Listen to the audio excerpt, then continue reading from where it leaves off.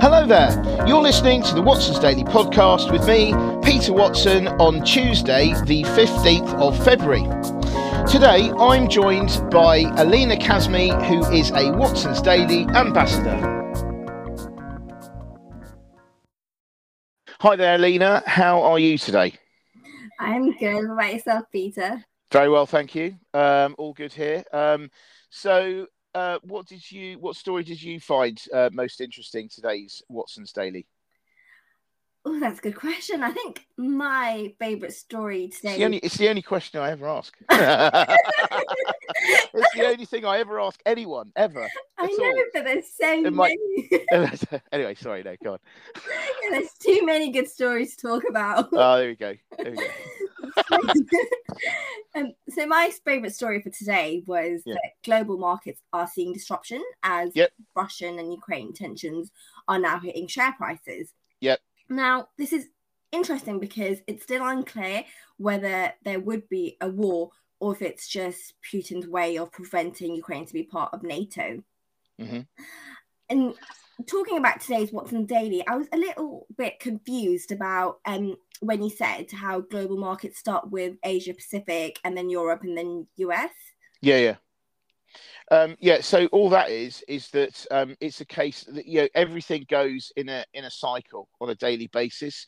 So if you have so Asia works because of it's just purely because of the time difference.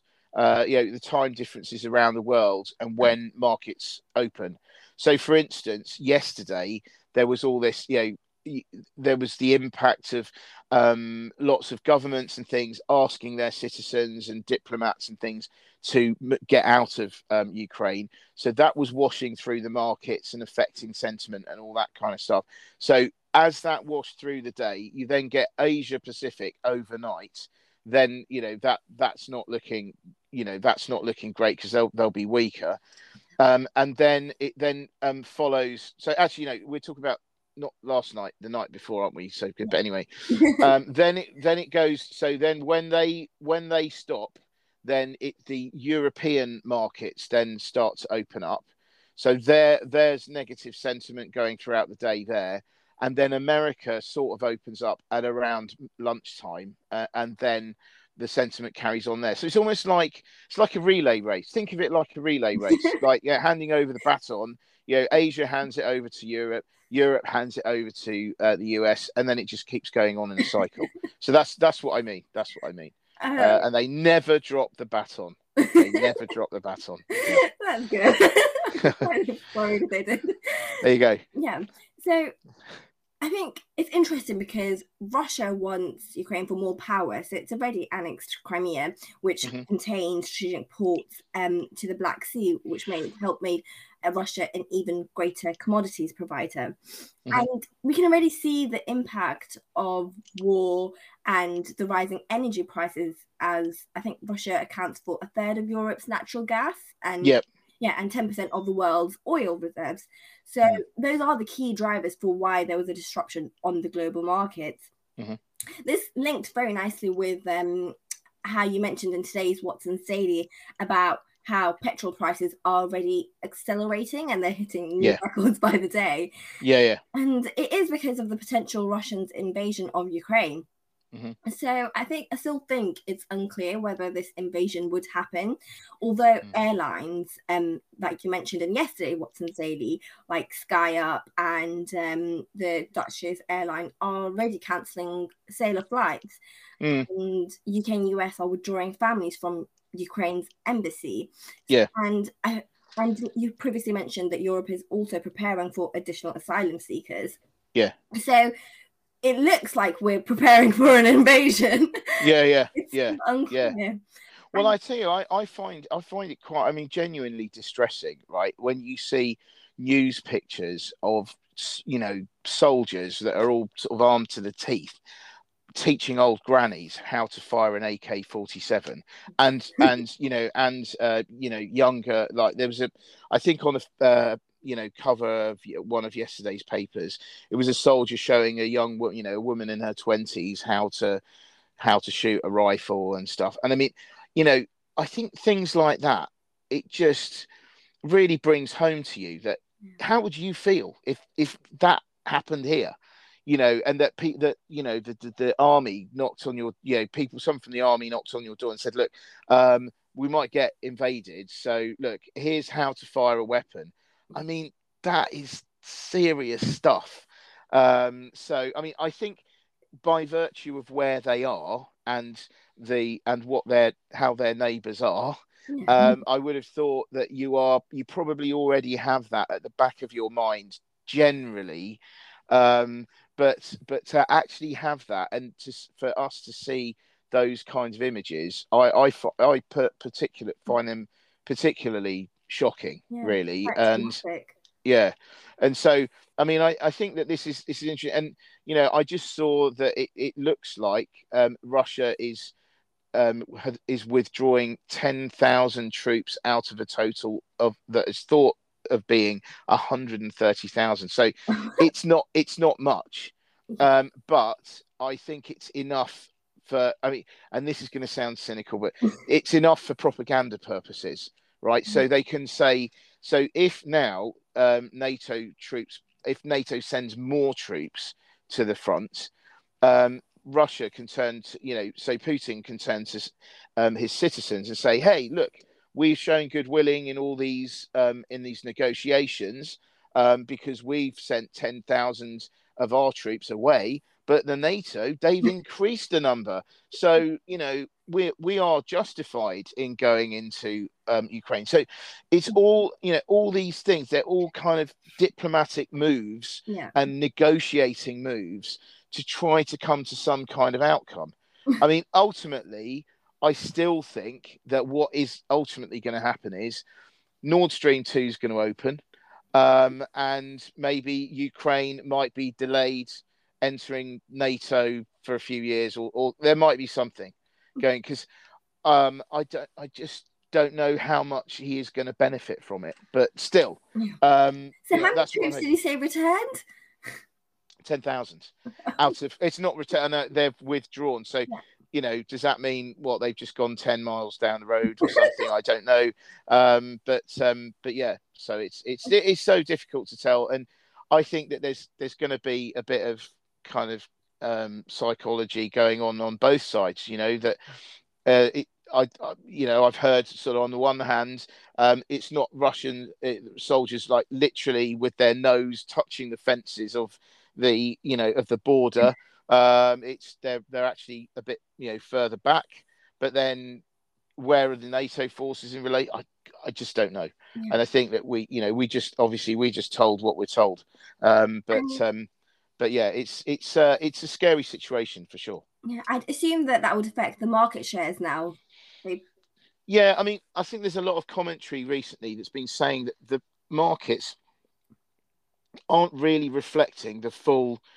They don't. If you look at the way the markets are behaving, they are pricing in some risk, but they're not really pricing in the full risk.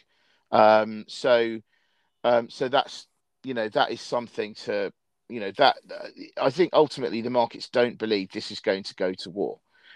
If it does, then that means that the markets are going to get extremely volatile. But as things stand at the moment, it doesn't look like they believe it's really going to happen.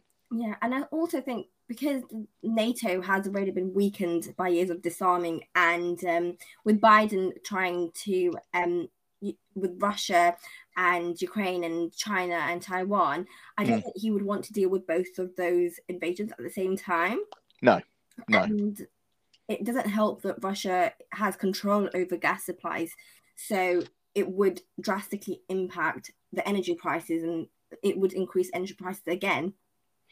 Yeah, well, I mean, I think that, I mean, it really helps Putin's negotiation hand, because he can just say, well, okay, then we won't. I mean, it's not going to be great for Russia to not be able to pipe this stuff through, but on the other hand, they still supply 10% of the world's oil, and we're at historic highs. And so actually, in a way, they're pumping up their own oil price because they are, the threat of war always ends up pushing up oil prices because, there's always concerns that a war will disrupt normal supply chains within the oil, within the oil industry. And in this case, they kind of doing, because of their threat, the price of oil is going up. And they happen to also provide 10% of the world's oil. So they're just, he's an absolute winner on whichever way you look at it, really. So yeah, I mean, it's a tricky problem, and obviously it's the main problems are going to be Ukraine itself. But in terms of the impact elsewhere and economic impact, it will have an impact elsewhere, if nothing else, by making bills and things just even more expensive than they already are. I guess it's a power versus power thing on who has more power, but I think the impact it has on companies such as BP has Russian operations, so it would impact European companies such as BP and Shell, and so many other companies rely on Russia, such as airlines. They rely on Russia's titanium, such as Airbus and Boeing. They heavily rely on it, so it will impact the aviation sector even further. So it's really sad how it impacts the wider economy, and companies are suffering as a result. Yeah, and I mean, actually, as I often say to people who think, "Oh, this stuff is boring," and this doesn't have an impact, doesn't matter to me. It does. It does. All this stuff, it's all real life, and it all really has an impact. And so not only on where it is geographically, but it has repercussions around the world. Yeah. So yeah. Once again, I think lawyers will leverage this opportunity because, of course, they need to help with complying with these economic sanctions in case companies breach them. Exactly. It's a field. They'll have a field day. What story did you find most interesting? So actually, you touched on it earlier, but this whole petrol price thing. So oil price is going up. Petrol price over the weekend reached a new high of 148.02 pence per litre, which is a huge, really. I mean, that is a ridiculous price. And diesel is 151.57 pence.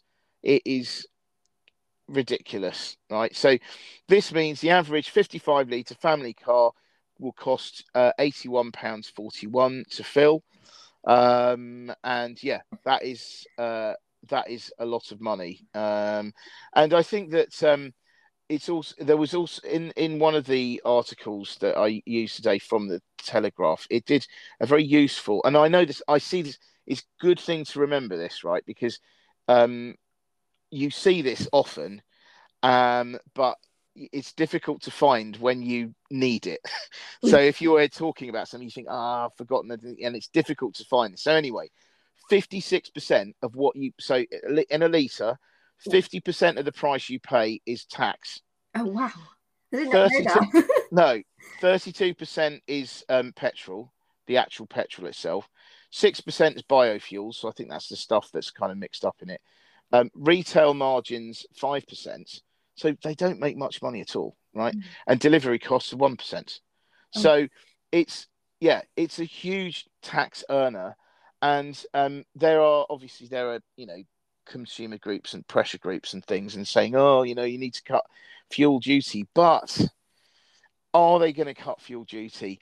I think they're not, because it's a good money earner. They've got to earn money somehow.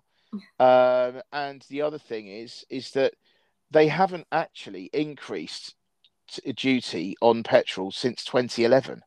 So it's hardly as if, the campaigners can say, it's been going up and up and up. It hasn't. It's stayed the same since 2011. So I think that this is going to be a very difficult one for them to, successfully bring pressure to bear. But anyway, so what this does is this means that there's even more pressure on household finances, because that will make your commuting expenses, or like your overall household expenditure is going to go up because of fuel, the higher fuel prices. but also it's going to have indirect impact on you, because if you've got haulage companies taking product to supermarkets and shops and all that, their costs are going to go up. They pass the cost on to the supermarkets pass the cost on to you. So everyone, you're still going to be paying more, even if you don't drive, right? So all those kinds of things. And then not only that, we've heard that there was Office for National Statistics survey showing that 20% of workers said that working from home actually costs them more than commuting. But at the moment, very soon that might change, because Sadiq Khan in London has announced that underground prices are going to rise by 4.8%, and bus fares by 6.5%. And the tube fare rise is the biggest since 2010, and the bus fare rise is the biggest since 2009. So it is, again, just more pressure on household budgets, and this again feeds into me thinking, well, is the optimism by, say, the travel industry, is that misplaced? Because these kinds of big ticket discretionary spending things are going to become increasingly focused upon as, do we actually need this? And I think that there's going to be a bit of a shock in the second half. But I don't know. What do you think? I know I'm trying to. Can you put a positive spin on any of this at all, or do you have any thoughts on this? I think, like you said, so working from home is expensive and commuting is expensive. So I think you just have to choose expensive now. With inflation making everything expensive, I think. And until interest rates are increasing to control inflation level, I think we'll see this prices just rising constantly. And I really thought that transport for London was already super expensive.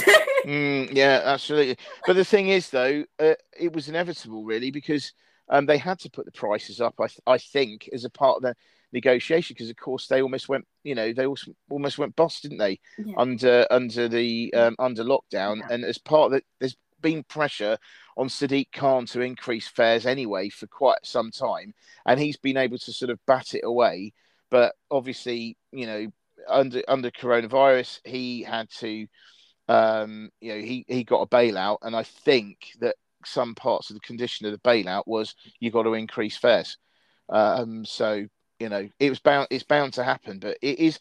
I mean, I always think it is really expensive in London. I mean, in a way, you just get used to it. I mean, I found like when I say, okay, I'll get a travel card, and then just make sure I travel round on that. And I don't know, it's like a sunk cost. It doesn't feel, because you're not paying it every single time. You kind of forget about it, but actually, it is a lot of money. And so, yeah, I mean, I found a few years ago when I was traveling into London, for instance, from Guildford, my annual season ticket was about 4,600 or 700, I think, which is a lot of money. But yes, obviously that's going to go up a lot as well, because fares outside London are going to go up as well. So that's it's something else to look forward to. So yeah, that would really push for an even more demand for an agile working system, because I think people want to balance working from home and commuting, because you don't, and the commuting experience isn't the best. Like, you don't want to be stuck in a tube with like so many other people. So I think it would really increase the demand for a flexible working system even more than lockdown and remote working has already pushed for an agile working system. Fair enough. Yes, we'll see, won't we? But for now, things are looking a bit tricky. So anyway, on that unfortunately non-positive note, we'll leave it there. But make it positive. Yeah, let's try and think about some happy news tomorrow. It's my birthday tomorrow. Maybe that's happy. I don't know. But anyway, any plans? No. I mean, I'm at an age now where I try to forget it, to be honest. Anyway, thank you very much indeed for your time. And thank you very much for listeners for listening. We will be back again tomorrow, hopefully with some more upbeat news. Because I don't want to be a downer all the time. I don't want to be a downer. Anyway, especially not on Day. no, indeed. Anyway, thanks very much. Thank you for everyone for listening. We'll be back again tomorrow. See you tomorrow. Many thanks. Bye.